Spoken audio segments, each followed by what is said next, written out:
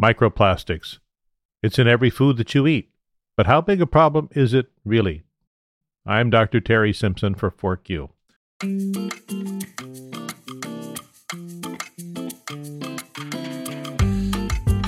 The term microplastics was originally described in 2004 for plastic particles that are less than 5 millimeters in diameter, originally found in beaches. But everywhere scientists have looked on planet Earth, microplastics have been found.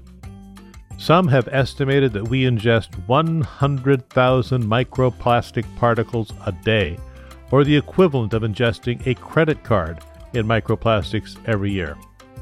And that number is only going to increase because we're producing over 400 million tons of plastic, and we have over 5 billion tons of plastics in landfills. Plastic degrades over time. It degrades from sunlight, from ocean water, from wind, from some bacteria.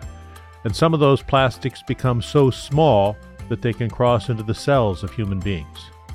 These plastics come in all shapes and sizes as they're exposed to the environment, but we don't know what they will risk for humans.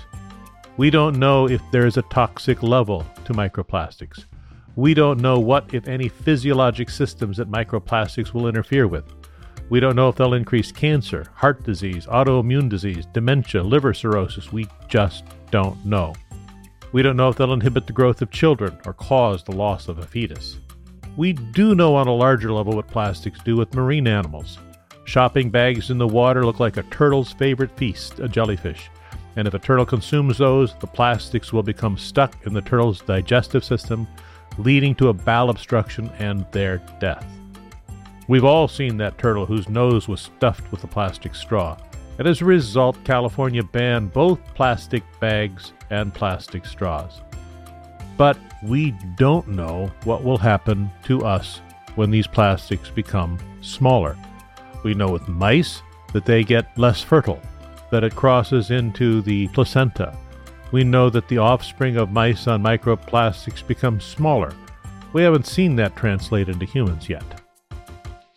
We don't know if microplastics will pass through us like fiber, undigestible matter that has no consequence other than moving stool along. But if you are worried, there are a few things that you can do. If you feed your child formula, it's probably better to use bottles instead of plastic. If you use microwave, don't reheat your food in plastic containers.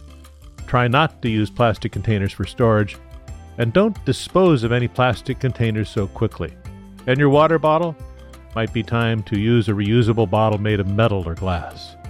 For now, we can do a small part, but it is not the entire part.